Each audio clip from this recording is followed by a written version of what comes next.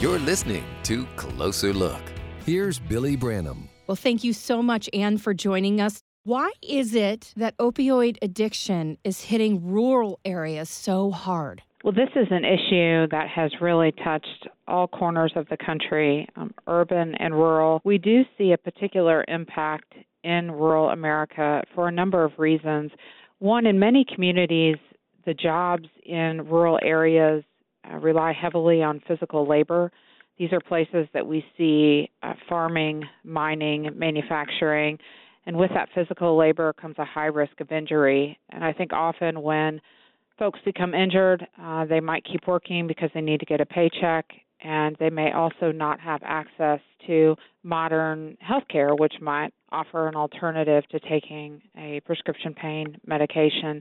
In addition, in many rural communities, we have a true lack of access to adequate health care services, including, importantly, mental health and addiction services.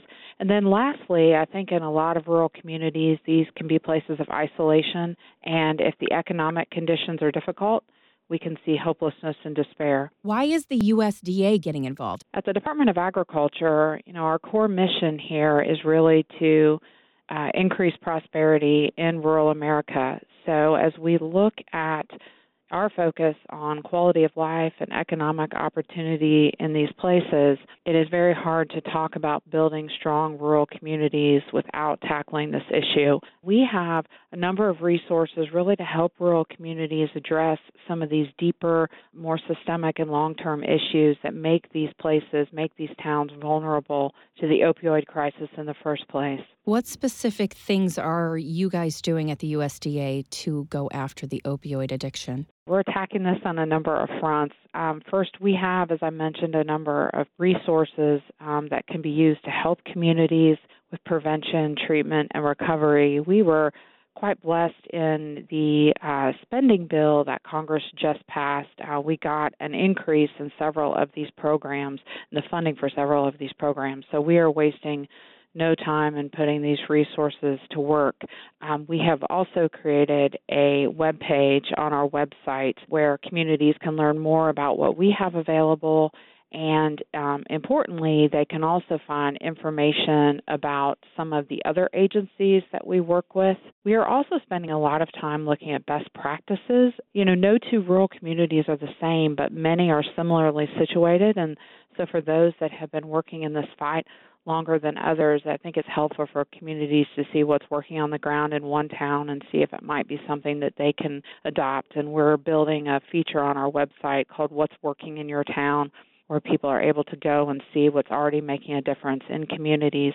In addition, along that best practices theme, we are holding a number of roundtables around the country where we've been having some conversations about the unique needs of rural communities in this fight and what is already working on the ground. We held an event in Pennsylvania, and we had one in Utah, and when we've completed these events, we're looking to roll up a lot of what we've learned into a community toolkit that will be helpful to leaders going forward. Are there harder hit areas by this epidemic, or is this state by state? Is it look the same in the Midwest as it does out west or down south? What you tend to see is that the challenge of overcoming this issue certainly looks different in one place than another. For example, in an area of the country that has access to high-speed internet, delivering something like treatment services or ongoing recovery support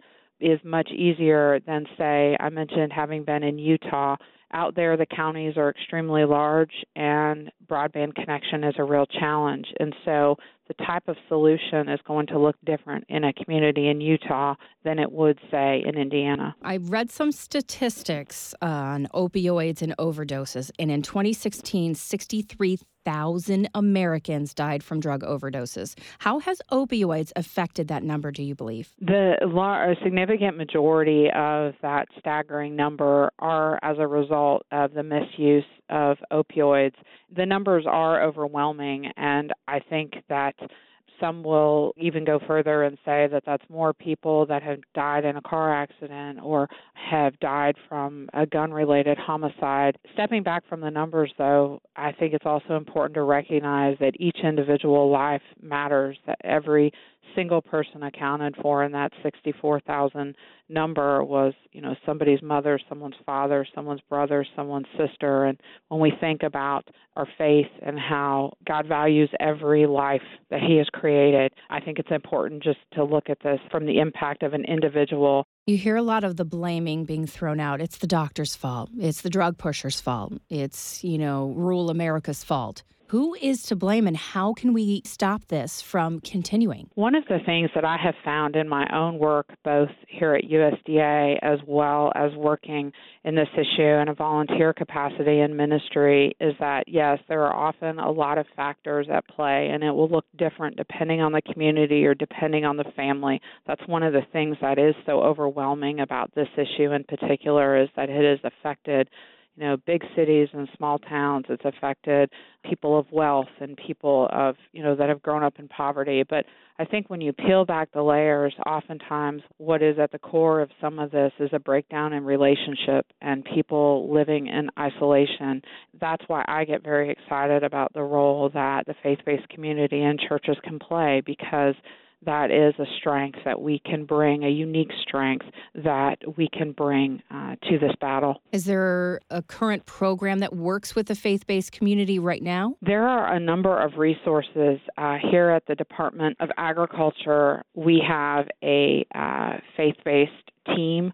They have been coming with us to the rural roundtables that I mentioned, and we've been holding faith-based conversations after those roundtables have been conducted to have a more intimate conversation about, where different church leaders are in helping their congregation and their community work through this issue, to lift up best practices and also to help them be more aware of some of the resources that we have. Seems like those roundtables are set up more for information gathering, but have you found anything yet that you've implemented, any success stories that maybe you can share? Referencing that toolkit that I mentioned earlier, we have certainly already found some practices that we will, some examples of success that we will most certainly be including. In Pennsylvania, for example, we learned about a program called GOAL that is really a training curriculum for congregations and helping them address this issue and just looking at the challenge of stigma that often comes with this.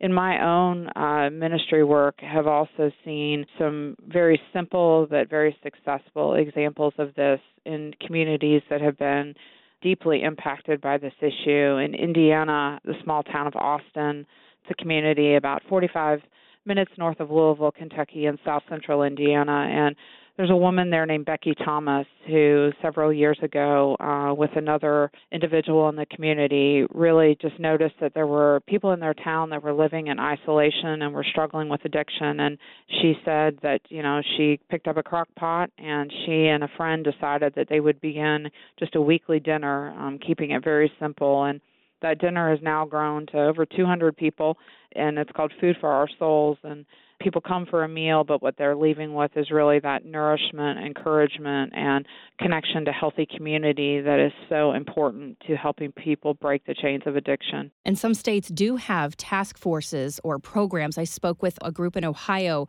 that is doing something on the ground, trying to meet people where they are, trying to get them out of the addiction, trying to find them treatment. Do you work with those programs as well? Yes, we are. We're absolutely connected to those state leaders. And oftentimes, you mentioned Ohio. I was just in Utah, and similar scenario there where the Attorney General has convened a task force and has really brought together all of the different leaders, making sure that our resources are being coordinated and that there's good communication between the different activities that are taking place.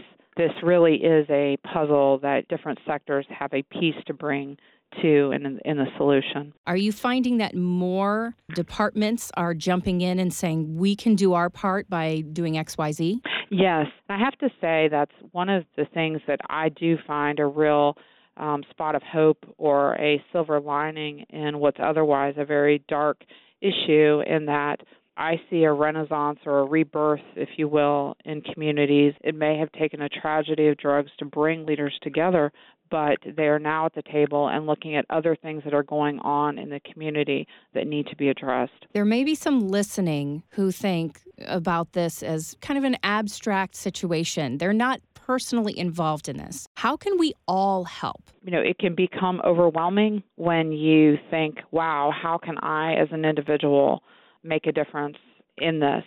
But, I mentioned the story of Becky Thomas, and I have seen other examples. I've seen other Beckys, if you will, in community.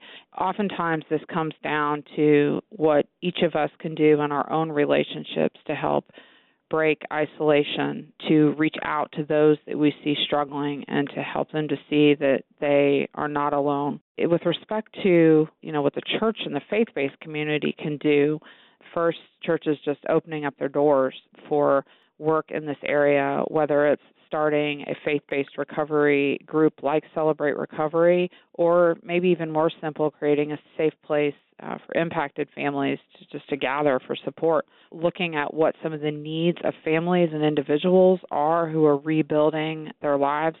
Oftentimes people who are, especially in a rural area, who need to get to treatment might need help with transportation, with food, with clothing, assistance with childcare so they can attend a support group. I've visited Portsmouth, Ohio, which is a community that's been very hard hit but has some great success stories to share.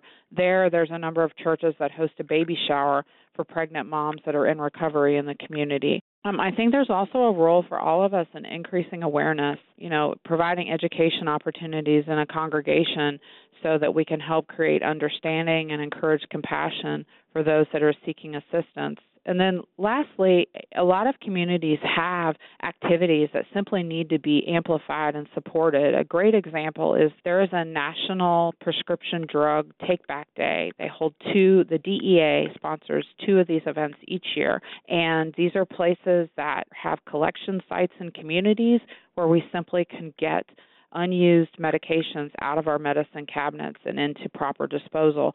And that's something that I think all of us have laying around in our houses, whether we had a procedure that we didn't end up needing all of the medication for, or have a child with an old sports injury. It might sound like a very simple step, but statistics say that almost 50% of folks who struggle with addiction began from pills that they got from a family or a friend.